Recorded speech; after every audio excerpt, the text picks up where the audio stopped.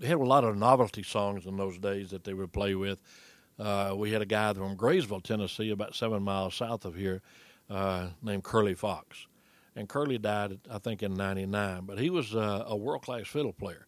But he also played around a little bit with a harmonica, and he and his wife, Texas Ruby, went all over the country playing and leaving their mark in more than one place. But he would play and play little things like the old train